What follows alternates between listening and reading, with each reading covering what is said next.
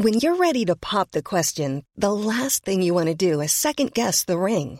At BlueNile.com, you can design a one-of-a-kind ring with the ease and convenience of shopping online. Choose your diamond and setting. When you find the one, you'll get it delivered right to your door. Go to BlueNile.com and use promo code LISTEN to get $50 off your purchase of $500 or more. That's code LISTEN at BlueNile.com for $50 off your purchase.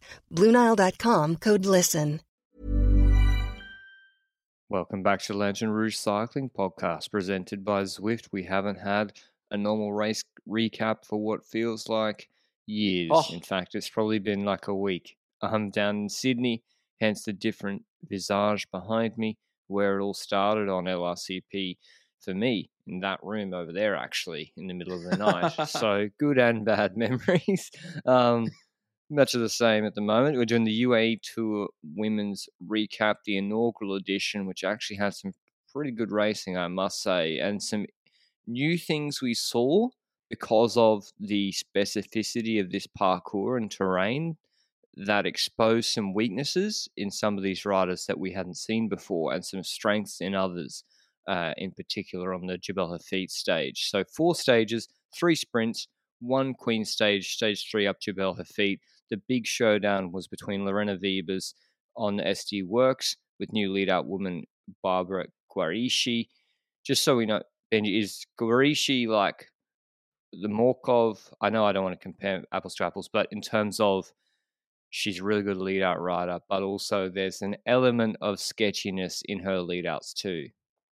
Yes, certainly. As in, there was a sketchiness of, causing crashes. For example, last year in the first race of the season, Valenciana, she caused a crash where Consoni hit the ground because of a devious deviation. That's an alliteration for you.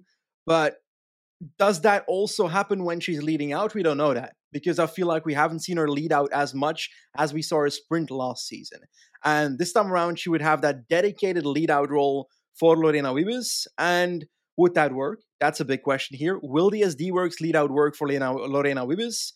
And next to that, what will Charlotte Kohl be able to do at DSM without having to lead out Lorena Wiebes as well? So there's 2 major factors here. Outside of them, Consoni's here, and for example, Emma Norsgaard. So there are other sprinters here, but I'll be honest, before this race started, I was looking at 2 sprinters for this entire race, right?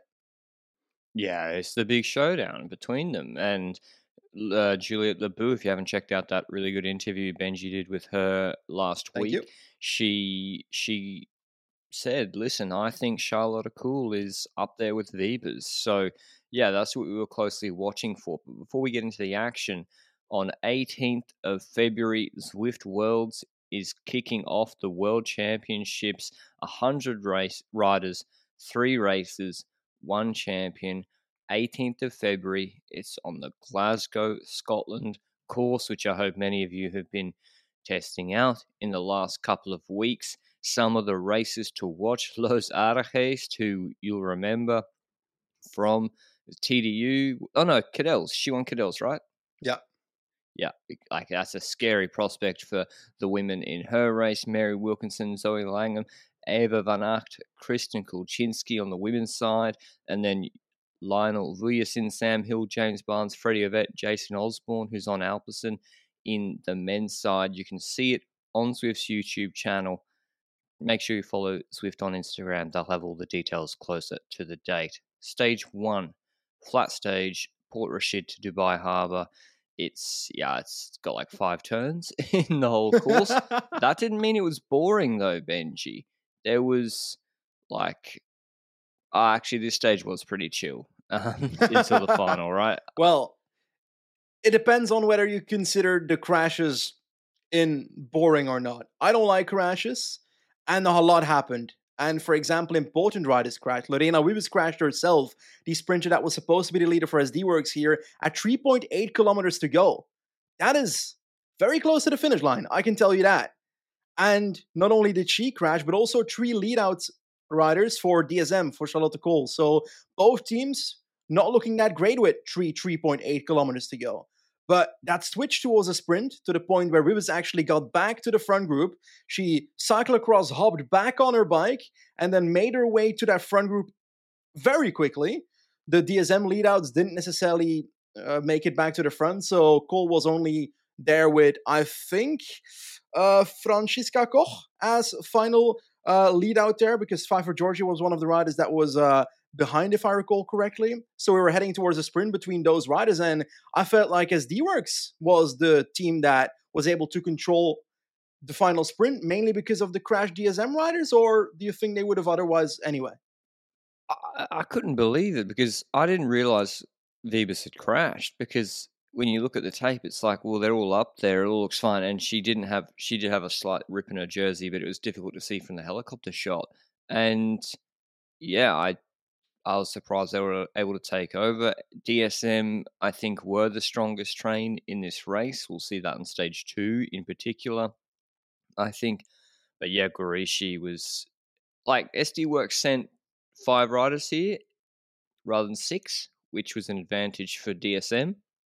They also didn't send Majerus, Vandenbroek Black, or Reusser. So this is not the best train SD Works can put together, but they did have the best lead-out rider, I think, in the race. I think Gorishi.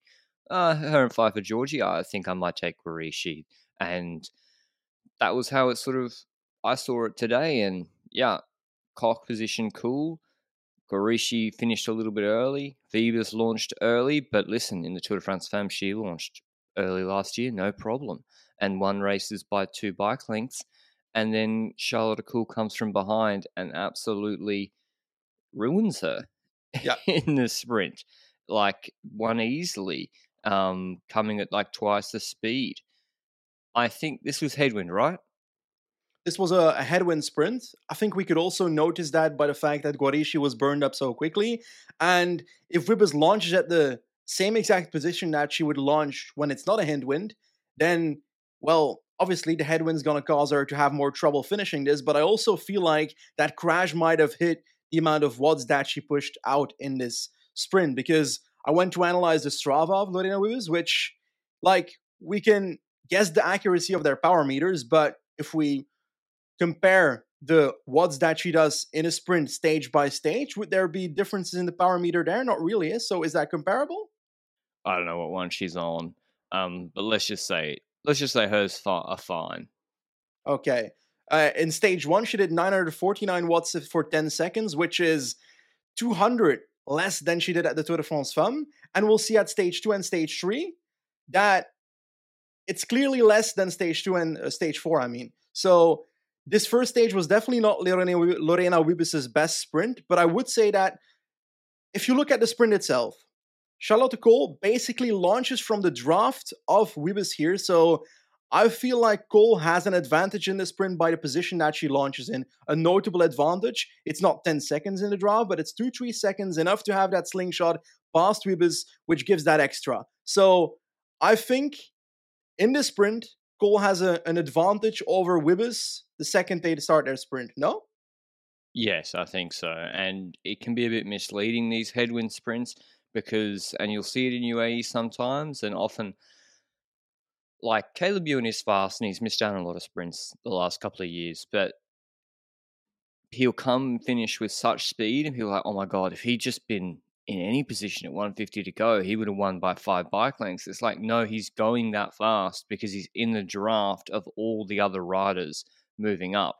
And Arnaud Demar, who's been dropped off in the wind, or Bauhaus, who's been dropped off in the wind at Tour Down Under, has been in the wind for 16 seconds. So, no, he wasn't actually the quickest. I think this was a bit of that. I wanted to see more. You can't draw a huge conclusion from one sprint. The next day, stage 2, huge crosswinds from the start. Really hard stage, I think, for the riders, particularly Marta Cavalli. She was just like, anytime there was crosswinds, insta dropped. And it's not because she doesn't have a strong team. She's got Grace Brown here, Amelia Farlin, Gladys Verhulst, who was fine in the crosswinds from what I could see. So I don't know what was going on, but she wasn't just like, it wasn't like she was there holding on, struggling, and then eventually in a rotation she would get dropped. It was just like the second any pace got put on the crosswinds, she was just like insta-spat. Yeah. I feel like there might be a thing here, whether it's positioning. Likely it's some kind of positioning issue, because otherwise you don't have the insta drop. But there might also be the factor that she might still be recovering from that heavy crash she had last year. So is that still having a consequence towards Marta Cavalli? That's a possibility here. We don't know that, but she was so far behind. There was a second group as well, by the way. Cavalli is group 3. Lippert was in group 2. And then the first group included the likes of Cole and Wiebes and Sethol. But let's go further into the race, somewhere closer towards the end. 40k to go. The Lippert group is basically catching up with the front group again. So Cavalli is the only rider with a bunch of other riders that aren't too relevant to the overall GC in this race behind. 5 minutes behind with 40k to go. And with 34k to go, they're back. How? Tell me, how? You'll never see that. If you consider Cavalli a GC tread, which at this point in the race, I would still consider, why is Trek Segafredo the only team that's like actively trying to keep Cavalli behind with Longo Borghini? Like, I didn't get that. But hey, it happened. DSM don't have a real top GC threat. They were hoping for a decent result. Yeah. And then SD Works were sort of wanting to ride for Viva's sprint. And they got 5 riders. And Shackley, again, not out there as like a top GC rider. And then Movistar just come back. But still, I agree. Like, it's crazy. I just put 2 riders on the front, keep it moving. Everyone else should be helping too. It's like, it didn't matter because Cavalli dropped the second that something happened with 8k to go. I think it was Echelons once again, and once again she was behind. So she lost time on this stage, but then we were heading towards a sprint where these riders have gone through a heavy crosswind stage. They spend loads of kilojoules throughout the stage to keep the Echelons going, because this Echelon was kept up for 100 kilometers in the stage. And then they go towards a sprint, and this is where you can talk about the DSM versus SD Works situation in the sprint. Because at the start, it looked like SD Works was having the upper hand. Well, yeah, SD Works were like in position, looking good, and then on the right side of the road, DSM, I think, launched at like 1.2? Yeah. 1.3? Like a freight train. It was crazy to see DSM just like full sending the whole team for Charlotte Cool, and they like literally blew everyone else out of the water. Gorishi saves the day here for Lorena Wiebes. Like, without Gorishi, Wiebes doesn't win the sprint. It's not possible. And there's a sloping right-hand bend here in this stage, and in this finish, rather, in the last maybe 300, 400. And the DSM train doesn't fully go to the barriers, which they should have. And Gorishi is able to come up on the inside, and they're getting really good wind coverage. And she ends up providing, she goes side by side with Charlotte Cool and pushes Cool a little bit off the wheel through that bend. And so Cool's not even getting perfect draft. And Wiebes is sitting between 2 riders who are either side of her, which gives you more draft than drafting 1 rider. So Gorishi, just insane job here. She then peels off, leaves Wiebes right there. And from the wheel, Wiebes jumps left around the same time as Cool. Fair sprint, and she wins pretty comfortably against Cool, and one each. But really interesting to see. I think DSM had the best train, but this one was like, wow, Gorishi, I think, was the best lead-out rider in this race. I agree with that, and maybe stage 4 might change our mind about Georgia and so forth, but at this point in the race, I was also like, Gorishi might be the rider at the end of 2023 that we say, oh, this is the best lead-out rider. This is like a good indication, because the good lead-out riders are the ones that can adapt to situations that happen that aren't necessarily the right things that are happening. And Gorishi recovered a situation that was basically a loss of a situation for Wiebes into a position that Wiebes can win this stage from, and she did. Now, back to the numbers very quickly. 9:49 for 10 seconds was her sprint in stage 1 with the crash happening. Now, in stage 2, with echelons happening throughout the entire stage, she gets a lot more than in stage 1, which is 1,040 for 10 seconds. That's 100 watts more, both the peak and the average. And that shows to me that that crash did have an impact in stage 1, like a notable impact, or the energy that she needed to recover her position in stage 1 after crashing might have had an impact on her sprint. So here we see a better sprint by Wibbes, and she, in all honesty, destroys Cole in the most head-to-head sprint of the two so far, right? Yeah, I think so. Cole's water bottle came out at the end. Now, listen, a lot of these finishes look the same, but I'm testing my Rain Man photographic memory here. Is this the finish Van der Poel won after the crosswind action in 2021, stage 1, ahead of David Decker and Morkov? I look I to don't me like the know. same sweeping right-hand bend. I'll need a fact check on that. I don't know. I want to go back as well on that stage. I think Benji, this is something to bear in mind. Teams should do more. I feel like some of the crosswind action on one of the stages as well might have been stage 2 or kicked off. And this is, if this was the Van der Poel stage, then it's the same crosswind area, kicked off through the IS and DSM just after the IS. Now maybe they didn't, I don't know, but I feel like that's where the crosswinds kicked off on that stage. Quick step. Everyone was like, oh, they're just going for the intermediate sprint. Next minute, Seneschal, someone's putting it in the gutter. I think it's a really good place to take teams by surprise because people think, oh, they're just doing the lead out for the 3 bonus seconds. I don't need to move up. I'll just chill back here. And then there's a split and you're off the back. So that's the sneaky thing. Anyway, stage 3, the Queen stage, the big one.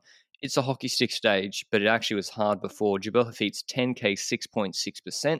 And I need to do some maths, but in Women's World Tour, when you see sort of 10K, 6.6%, you need to think of that stage as maybe equivalent to being 7.6% or an 8% climb because the speed is a few kph lower, so then the draft effect is less, so then it can be more selective. So a 5-6% extended climb like that can be really, really selective rather than a small group sprint you might see in Mensa feet. So this is a hard climb. This is one of the hardest finishes we'll see in Women's World Tour, and it was selective. The crosswinds, though, were nasty all day. It's a copy-paste. Cavalli is the first rider behind with a group. And then the next group that is close to Hafid already is Lippert falling behind, together with Merino as well in that group, Claire Steele. So quite a few decent climbers also behind. But Cavalli's group was just out of the picture. Like, Cavalli's out of GC at this point, too far behind. This ain't happening. But Lippert's group kept it up to, I think, roughly a minute at the foot of Jebel Hafid. So, well, it's lost for the stage, I'd say. I didn't expect those riders to come back and obliterate anyone at the front, but I was down to see it if it happened. But I'll throw it to you with an odd move that I saw at the bottom of Hafid. What is Faulkner doing? Well, I want to say that Lippert, unforgivable, actually, what happened with her getting dropped. Like, really not great. It was 40Ks to go. You can go and check out. I did a video. It's up now on Legend Rouge channel. There's 2 roundabouts. There's been crosswinds on all day. DSM and Trek have just been scaring the shit out of everybody through every roundabout, putting it in the gutter. Like, they're not being very friendly because they're strong. Yeah. And she's at the back with 5 teammates chatting, eating. Like, you got to be top 15 wheels, and Norsgaard can bring you your food, or someone can bring you the food. That's why you got the teammates. And then through the roundabout, she's like 5th last wheel. Someone splits, GC over. I would have liked to have seen how she would have gone against the 2 Trek riders. But yeah, Trek just pacing to the bottom and then stop. And Faulkner launches Benji. Yeah. I don't know why. That was odd. I thought Ziggett was in the group, but she wasn't. Was it a complete launch, or was it pacing? Because I felt like she made a bit of a launch, but she kept on pacing for like the first half of the climb. Probably not. First, like... No. 3Ks. 3Ks, okay. 10 minutes. I was giving her too much credit. And then she lost 5 minutes. I didn't understand it. Was it the second that Adrialini took over that she dropped off the back of that group? Yeah. Or was there someone else making a move before that? No, it was Riolini. So Faulkner started pacing. I don't think she might have just been doing her pace. Maybe she literally had a power number that she wanted to do for the climb that she thought she could hold and it'd be the fastest she could do. And she actually did do that. And what suggests that is that, in the last K of her pool, about 10 minutes in, the group wasn't thinning anymore. It was staying the same size. Riders were not in single file. And you see Longoborghini gets on the radio, puts the call in, really, straight to the front. And she does what you should do, which is what Micah does really well. And psychologically, it kills people, especially when Micah does it. But really did that here. Just first minute, super hard. And then you can drop it down a bit. And once riders, because then they just get spat, they lose the wheel, might lose motivation, especially so far from the finish. They're like, holy shit, if they're going this fast now, I can't hold this. And yeah, really, he puts it in a line and just one by one ruins everybody except Peppercamp and Shackley. We're still 6Ks to go, on this climb. We still got 15 minutes, 20 minutes. And Shackley's dropped when Longoborghini accelerates. Riolini hops on Peppercamp's wheel, DSM. So Peppercamp's in a Trek Segafredo sandwich. And then Riolini goes back to the front, 5Ks to go, just drills it. And Peppercamp's dropped. And we got 1-2. Did you think, it's hard to tell, I don't think Longoborghini could have dropped Riolini. That's not even a controversial take. My 100%, there's no chance, in my opinion, on the actual climb part, Longoborghini could have dropped Riolini. I agree. If they stay together, Longoborghini would take the sprint, I would say. Yeah, but for sure. Riolini, I don't know. Could she have dropped Longoborghini on the climb? She was laughing. It's more likely that Riolini drops Longoborghini on the climb than the other way around. But in the sprint, she gets destroyed. For sure, even on the 2%, section at the end of this climb, like you saw with Ida Marino, she was with Persico in the last 400 meters and then lost 10 seconds in the sprint because her and Riolini 40 kilos and the bike is it's just so unfair. The 6.8 kilo rule on these riders. The bike is 16% of their body weight. It's ridiculous. But yeah, I think looking at the numbers, again, there's a nice article on this on lanternrouge.com where we have the watts, and it's even interesting for me to see the watts comparison to Van Vleuten. It's not that far off. And it's February. And it was a hard stage beforehand. It wasn't easy. They didn't walk up to the base, especially for Riolini. Yeah. Riolini did 10 minutes at higher watts before the climb than any 10-minute period on the climb. She did 5.5 watts per kilo for 10 minutes to stay in the bunch before the climb. Because, as I said, she's just getting buffeted on the flat. So credit to her for staying in the group throughout the crosswinds. Yeah. Also, no one's going back for Riolini if she gets dropped. Loretta Hansen, well, it was in stage 4, so maybe not at stage 2 yet. So Riolini must have done a lot in stage 2 to hold on and might not have had the support that she might have had on stage 4 in rough section. Yeah. So I agree, correct. But we're going into the final stretch. We've got these two riders. And what's going to happen? Because for me, it seemed pretty obvious.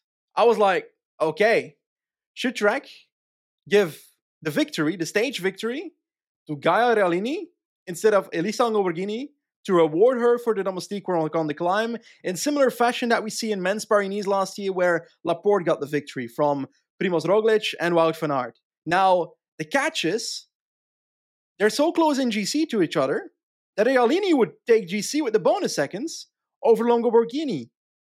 And personally, I don't give a fuck if Longoborghini wins this race or not, because her palmarès is from here until the ocean from where I live. So she's won so much stuff that this would not move the needle winning UAE Tour. So with that decision, I would have been like, Riolini should have it and let her take both. I don't care. Even if you just want to say give the stage, it's fine. Just give the stage to Riolini, and tomorrow just have Riolini hop off the bike with 50 meters to go and have her walk the last 50 meters. Just so she would lose time and Longoborghini can take GC. Would be a bit weird, but it would take the best of both worlds. But what happened? Yeah, I thought exactly the same thing. They're coming to the finish. They're laughing, high-fiving. It was great to see. I was like, all right, Riolini's going to get it. Longoborghini came to the front on the flat a bit to pace, and Longoborghini takes it. And I don't know. Like I Ah, usually really don't care what teams do, what decisions they make. I'm not emotionally invested in what they do. I'm like, that's not optimal. That could have been better the way you did that. But I don't really care that this is one of the few occasions where I was like, oh, I was disappointing yeah, to see bitter. because, yeah, it just, and listen, the riders, we could just be projecting. The riders might not care at all. Riolini seemed to be ecstatic. It's not like Stefan Kruijswijk, who has sort of is a senior rider who's been riding as a domestique for a number of years now, who doesn't win very much at the end of the last third of his career, let's say. It's the opposite end, so that's one counter argument. The other counter argument could be that I only thought of it like 24 hours later. I was like, what if Longoborghini has a bonus clause in her contract for a World Tour GC victory? Wouldn't surprise me. And Riolini doesn't. And that was the calculation. And then they'll split that cash. I doubt it, because if that was the case, Longoborghini in the interview afterwards wouldn't have said the call came from the car. I don't Yeah. think the car was looking at Longoborghini's bonuses in her contract. I think Because GC is the reason. Longoborghini, it's GC. They wanted Longoborghini to win GC, which again, it's like, why? Because you decided. Exactly. No, it's because they decided in a meeting 2 weeks before that Yeah. Longoborghini would win GC, but there's no actual reason why she should win GC over Riolini. Apart from that decision you've made back then, Yeah. really. And the reason I was so emotional about it is because, not emotional, I wasn't crying. The reason why I was angry. it's because in cycling, like when you ask a rider, go to the front and I want you to pace to exhaustion to put the leader in a position to win. 99% of the time, they are going to worsen their result because of that sacrifice. Yeah. And most of the time, they don't really get rewarded for it, really. Yeah. And when there is that unicorn situation where Jumbo drop everyone off their wheel in Paris Stage 1, where Vingegaard drops O'Connor with Roglic in the wheel, where Riolini drops the whole Women's World Tour peloton off the wheel, you get this beautiful opportunity to reward that sacrifice with an individual accolade. And yeah, I think for team chemistry and whatever, like if they'd given it, listen, Riolini's going to be stoked either way, so it doesn't matter. Yeah. But giving that stage to Laporte, which to be honest, I think not great because Roglic needed every second. By the end of Paris, he needed 4 seconds after stage 8. But did giving that stage to Laporte, I don't know, give him a certain feeling, even if he would have been happy either way, it can't have hurt.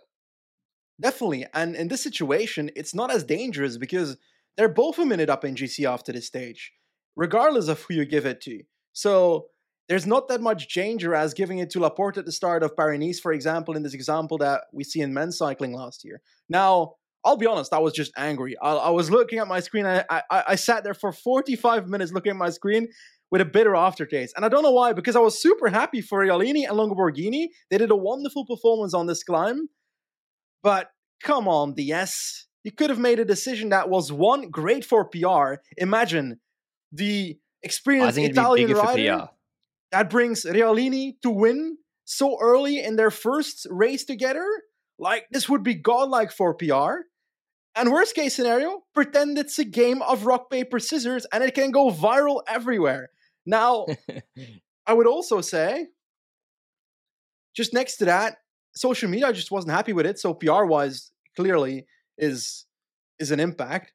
But also next to that, I feel like it's just the right thing to do in the team dynamics. That's my personal opinion. And maybe people disagree. There's some people that say, oh, they should have raced for it, despite them riding for the same team. I think that would look a bit weird, but on the other end, yeah, it would be pretty funny. They shouldn't do that. If they race for it, do it from 4K from the finish line. So it's actually an equal chance. Riolini could drop Longoborghini, or Longoborghini could beat Riolini in the sprint, but not in the final sprint. That's just a one-sided fight. If Riolini was stronger, she's being on trek means she didn't have the chance to attack Longoborghini. So she's also, not only is she pulling to help Longa Borghini, she's also being denied the chance to actually Yeah, attack.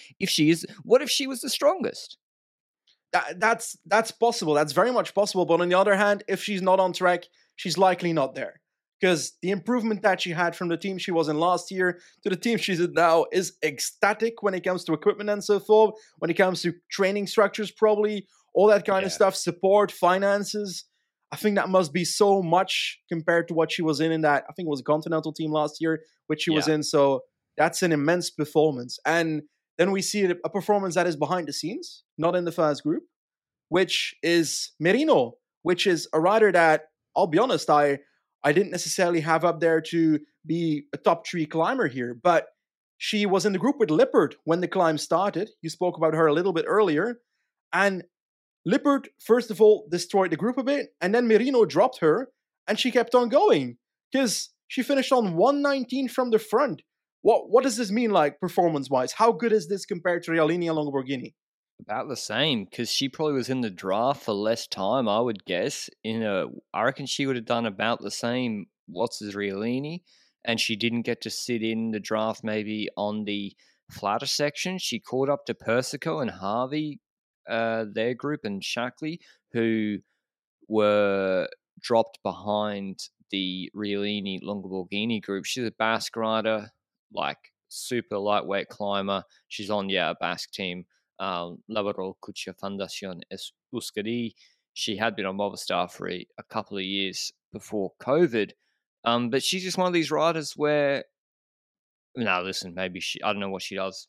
Like, I don't know her life story, but I feel like she's been unlucky that if she came through, if she was Riolini right now at 21, everyone's signing her up to a 3-year deal because we get Mont Ventoux Challenge, Tourmalet stage, Jebel Hafeet finish. She's a elite level climber. Put her on Movistar. Is she the second or third best domestique with Lippert and Patino and so forth there? It depends. Like, she got ruined in the crosswinds, which is different to Riolini. Yeah. So I think she really struggles on the flat. So maybe, maybe she's not there to help on those climbs, and maybe in the Tour de France when it's rolly terrain before the climb, it could be quite tough for her. But yeah, really good point highlighting that performance. Really top climber on a continental team. But yeah, as you said, it's the easiest scouting you can do is it's like you don't even need, you just pick a rider in women's cycling who's on a continental team or something like a UCI team who gets some decent results in a women's world tour race, like one of the top ones against decent competition, like a top 6 or 7 or something. And if they then move to a Trek or an SD Works, there's about 100% chance they're going to kick on and be much, much better next year. And Riolini's going to be that rider. So really keen to see where she goes. But that was the stage. GC wrapped up 1-2 for Longoborghini and Riolini. In reality, I don't think there's going to be, even though we spoke about it for ages, I reckon both of them are going to be fine from a team chemistry perspective. Of course. I don't think it matters at all. Stage 4 then, sprint time again. And this was the boring stage. Let's be honest about it. I tuned in a few times before the actual sprint, but I realized quickly enough that no echelons were happening until suddenly we arrived at a stupid bridge over water with a bit of wind. Or was it wind? Was it just the gradient of the bridge? And we see a Movistar duo attack by Lippert and Norsgaard, which I wasn't expecting, but hey, I'll accept it. Longoborghini closed that. In the meanwhile, Riolini was at the back of the peloton, being held in the group by Loretta Hansen, so now she had that support to try and keep her in at all costs, and we were heading towards a sprint there. But we had one problem. The two best sprinters of stage 1 and 2 were in a goddamn terrible position with 500 meters to go. Wibbes and Cole. I wasn't happy with that Norsgaard move, again, because it's like, Lippett's had a chance for GC for 3 stages. Yeah. She's 2.5 minutes back. Like, why is Norsgaard... Like, Lippett can do that if she wants, but I really thought they should have been setting up the train and Lippett leading out Norsgaard with fresh legs. And Norsgaard ends up coming 4th in this sprint. So she still was planning on contesting the sprint, and she's doing this. It's, I don't know. But yeah, I wouldn't have done it personally. FDJ were actually pretty prominent under the Flamme Rouge, and then Lippert and Norsgaard were in good position. But yeah, DSM, they mainly had Georgie. She did a really good job, but she got detached from Charlotte Kool, who was literally in Narnia. Like, she is ducking and weaving. There's no extended overhead. I wish if it exists, I'd like to see it. Crazy from Charlotte Kool. From like 500, 400 meters to go, she's ducking and weaving. Pfeiffer Georgie looks back once, twice, sees Wiebes is on the wheel, doesn't see a DSM Scott helmet, and she's like, nope, I ain't leading you out. Just stops, and then Wiebes is triggered by maybe Confalonieri or De Zota on the other side of the road, so she just launches her sprint way too early, and she's got riders in the wheel. I think Norsgaard in the wheel. Charlotte Kool goes threat of death underneath Norsgaard on the barriers, slingshots into Wiebes' wheel, and then comes out and wins easily, with Consoni actually coming second, just continuing her sprint ahead of Wiebes. So 2-1 to Charlotte Kool. The team were G'd up. Everyone was excited. I think the Soigneur was borderline crying. So DSM got to be pretty happy with this week. Yeah, certainly. And looking at the sprint, I'd say that both DSM and both his D-Works didn't have the perfect lead out here, because Kool and Wiebes were in a terrible position. They were both just on the other side of the planet by the time the sprint started, but they found their way towards the front by themselves. I think Kool used the wheel of Wiebes for a bit, but then a bit later, a few riders came in between, like you mentioned, like Norsgaard and so forth. But the sprint by Wiebes, she launches at, 210, 220 meters, which that's too far for any sprinter in these sprints in the last 4 days. We've noticed that it's always 120, 130 meters in these sprints, and 210 is too far. And we see that in the numbers that I've spoken about so far. So in comparison, very shortly, stage 1 was 950 for 10 seconds. Stage 2 was 1040 for 10 seconds. And the peak of those was 1,100 and 1,200. And now we come into stage 4, and it's just a much stronger sprint. 1,100 watts, not for 10 seconds, for 15 seconds. So that proves how long she had to keep the sprint. And she's still above 1,000 watts if we consider the last 20 seconds there. So it's a very long sprint, let's just say. She had to sprint at least 6 to 7 seconds, is my guess, too long compared to her normal sprint. And the peak here is 1,285, which is, again, 100 above stage 2. So significantly stronger sprint, significantly earlier sprint, and she burned out by the time she reached the last 50 meters. And meanwhile, Kool has the same advantage as stage 1, where she uses draft of Norsgaard. She has to spend a bit of energy, I'd say, from switching between Norsgaard's wheel and then switching to Wiebes' wheel, because you still have to close the gap a bit, but you are using the draft still. And then she can just slingshot past Wiebes again. So a bit of a similar advantage in stage 1. And I think there was someone that tweeted something at me today, and it really struck something with me. The sentence was very simple. Last year, Wiebes could afford to mess up her run-in and still win. Those days are gone with Kool around. And I feel like that's very, very correct in this situation. Because in stage 1 and stage 4, Kool has a direct advantage, in my opinion, when it comes to her positioning. Even though she comes from a worse position, she can use the draft to launch past Wiebes in both occasions. So I personally, despite it being a 2-1 for Kool here, would say that as a sprinter, I rate Wiebes still faster than Kool. But it's a very tense margin, to the point where any mistake from Wiebes makes it that Kool can win the stage. Yeah, it's much more exciting. I'm looking forward to the sprint stages in the Tour de France Farm, or before then throughout the year, like even at Gent-Wevelgem, Shell de Praise, Brugge de Panne, like Balsamo, Kool, Wiebes. It's going to be a big showdown throughout the year, because Balsamo, she can also get the job done, in the right circumstances. Maybe not as fast as either of these two in a pure bunch sprint, I don't think, but she is capable of winning them, particularly if there is some hills or something beforehand, and she's got better fatigue resistance than both those riders for sure. But yeah, that was UAE Tour recap. GC, Longoborghini and Riolini take out the top 2 spots, with Persico third, all Italian podium, then Shackley, Shabby, Michaela Harvey, Paladin, Peppercamp, Lippert, Mailing. Now there's no Cavalli on the top 10, and listen, there's no Van Vleuten, no Vollering here, but still decent field, and Trek Good put it onto race. the sword. And a really good race. Yeah, it was good sprints, nice Queen stage, crosswind action for 4 stages. Pretty solid racing, I must say. And I enjoyed watching it. Yep, quite certainly. There's one more thing I want to add where we spoke about Guarishi being the better lead out on stage 2, for example. I feel like Georgie showed in stage 4 that she's up there as well with that move that she decided not to lead out Wibbers, because Guarishi was basically leading out ahead of Farfar Georgie without Wibbers being on her wheel. So it's kind of like Georgie made a really clever decision here, and it's kind of making it closer again between the two for me personally after this UAE Tour. And there's plenty of races to come where she can prove otherwise, Guarishi, if she disagrees that she's on equal terms. But hey, some stuff happened in men's cycling as well. Rowan Dennis is retiring.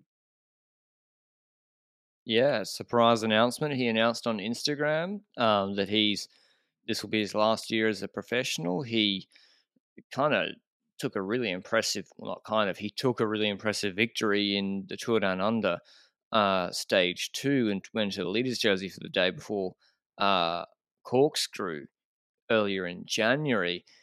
Now, he's been cycling, he's 32, so it's like, he's still young and he's still good. And physically, Dennis still very, very good. Still, I'd like to see his, how he compares to his like BMC days, but he's still really, really good. But like a lot of these 1990 guys, which is Pinot, I think, they've been cycling at top level since 2009, 2008, virtually, as basically a professional. So it's still a long career, 13, 14-year career, 32 wins on the docket. Only, not all of them are TTs, but a lot of them are World Tour wins. And he's won a Tour de France stage, Giro stage, a Vuelta stage, World Championships in the TT. So, yeah, were you surprised to see this, Benji? I think from I'm really stretching my memory here, but I swear on Instagram, like 2 years ago, he asked about water rights or water tenements for land holdings in South Australia. So I got a feeling he's going to open up his own vineyard or start growing wine. I think that's my guess. I believe you. I truly believe you. It was kind of a surprise for me because while he didn't get his Grand Tour last year, he was sick before the Tour de France, if I recall correctly. Now, going into 2023, I was kind of feeling like, good start at Santos Down Under. What will this give for the other races throughout the season, Will this be able to give him another role in a Grand Tour? But it didn't seem like that because he didn't really fit in the teams that I saw in front of myself for the Giro and the Tour. And hey, he's making this decision. Fit in the Giro team? You wouldn't put him in the Giro team ahead of Michael Hessman? I think he fits, but I don't think they'll put him in there because they've got a Trotnik in there in a similar fashion, which will take that role. So, I don't know. I mean, I don't think they got 7 guys better than Dennis on top shape for the Giro. Now, whether they take him is another question. So, that doesn't mean they'll necessarily take him. So, I don't know what's... Yeah, I'm surprised. I agree with you. When I saw the TDU result, I thought we were going to see a big contract year performance, and in the some crazy pull on the Swiss mountain stage in the Giro, like for Gegenhardt on the Stelvio in the back end of that Giro, but not to be. He's retiring. But I also felt like when it comes to Dennis, we've seen him like switch teams like every single year, basically. So it's not necessarily surprising that he would have left the team anyway at the end of the year, was my thought. I was expecting that to happen. But, yeah, I don't know. I thought he was going to go to Jayco. It's a possibility. But, by the way, what's these Instagram posts like? Because, I'm blocked by Dennis on Instagram. I don't know why. I've done nothing wrong to this man. I love Rowan Dennis as a cyclist. And, hey, he doesn't like me, apparently. But... about that, didn't he post random stuff about professionalism and so forth the last few days? Yeah, I don't know what's going on. They are a bit odd. They seem very pointed. Yeah, I feel like he's trying to make a point or something. Yeah. Anyway. No clue I what thought it he was going means. to go to Jayco. They got a brilliant TT set up. They got Matthews that they could have done with another Australian top rider. They could have targeted World Championships TT, put all their energy into him and Olympics TT in 2024. So I thought that was coming. Yeah. But not to be. Nope. He's retiring. Anyway, other news is Arnaud Delis is still a beast, but we don't know his schedule exactly. There was like Belgian reports that Lotto were tossing and turning about where to send him, whether to do Yeah, they Omloop or were. not. It's pretty obvious, right? Like the dude climbed up Mont Bouquet faster than half of the peloton. I'm sorry, who And- else are they sending? Agreed. Come on, don't do Seriously. Pascal Inkhorn like that, man. Come on. Okay, Pascal's is nice, but like I think Jasper De Bois, maybe he can go to Le Semaine and Arnaud Delis can do Omloop. It would be Campenarts, if I. but he's not gonna win it. He can just attack and be there. So Arnaud Delis is clearly a rider that can win it in the Ballerini style of 2021. If it's not the most selective Muur van Gerards betting, which it usually isn't, it's kind of like last year. It wouldn't have been a very selective omloop if it wasn't for Wout van Aert riding away before Bosberg. Yeah, I mean, Astana split it up on the Muur in 2018. Depends how cold and windy it is. If it's sunny and not windy, it's hard for it to be selected. There was no Molenbeek last year. Yeah, the parkour has become easier before Muur van Gerardsbergen, and Muur van Gerardsbergen itself is not enough to make the race hard enough to not make a group sprint possible. So Arnaud Delis can win Omloop if he goes, if the race goes his way. What about Sanremo? Because Ewan's going to be targeting it, but I don't see those two as particularly compatible in Sanremo. And the worst part is, what if they both make it to like the front group and there's one rider riding away like a Søren Andersen or something? What will they do? Ewan is not going to pace for Arnaud Delis. 0% chance, yeah. I think if Ewan's in actually good shape, I would make Delis sacrifice for Ewan. I would make Delis lead out Ewan. Not because it's necessarily the right thing to do. It's just a dilemma. Okay, so your alternative is Australian. No, but I'm just accepting the reality that Ewan will not work for Delis. So you're right. It's the only way to make it work. Otherwise, you just don't send one of them. And if you don't send Ewan, well, good luck getting him to score points for you at any other race. So, and Delis's young and probably happy to just do it. Whereas, of course, it's not the right thing to do.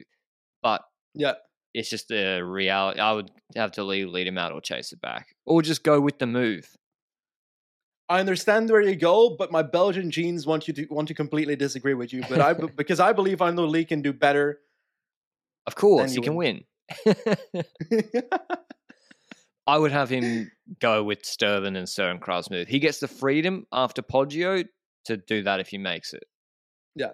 Okay. Imagine. Do you think he going could with Stuyven and Stuyven will lead him out?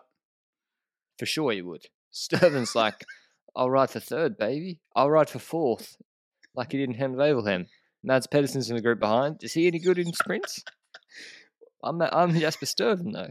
I'm paid more than him. Do you think Delis could go with a Wout van Aert, Pogacar, Alaphilippe move on the Poggio? If he starts in good position? I don't think it's difficult because the Poggio is a special one. Positioning is very important, and can they position both Ewan and Delis because they can't do it in sprints? Can they do it of the Poggio? I think Delis can do it. I think Delis can do it. I think he can go with them.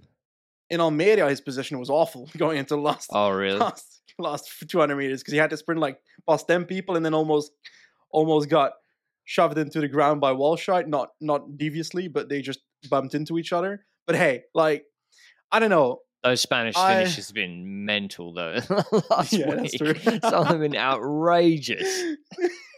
More like corners three than bike wider widths. Like Turner was too scared to celebrate, even with his face during his win.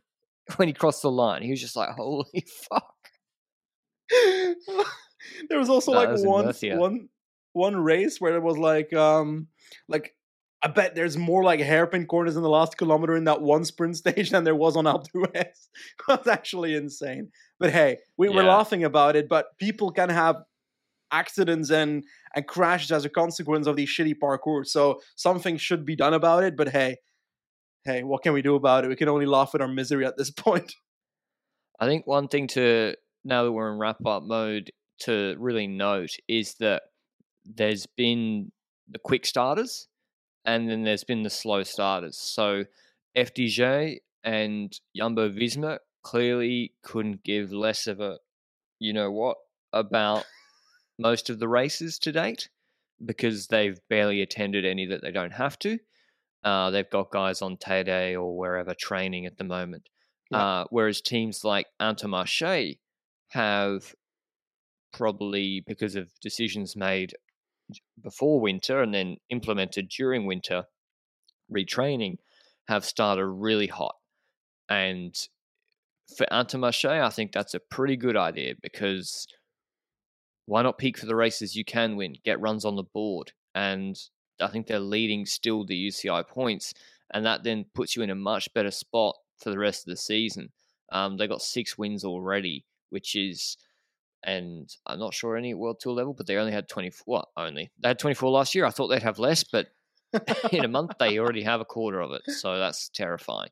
DSM also seem to have started pretty hot as well. UAE have sent riders to a lot of races. They've even sending teams without their without their full complement of riders because they're sending them to so many races.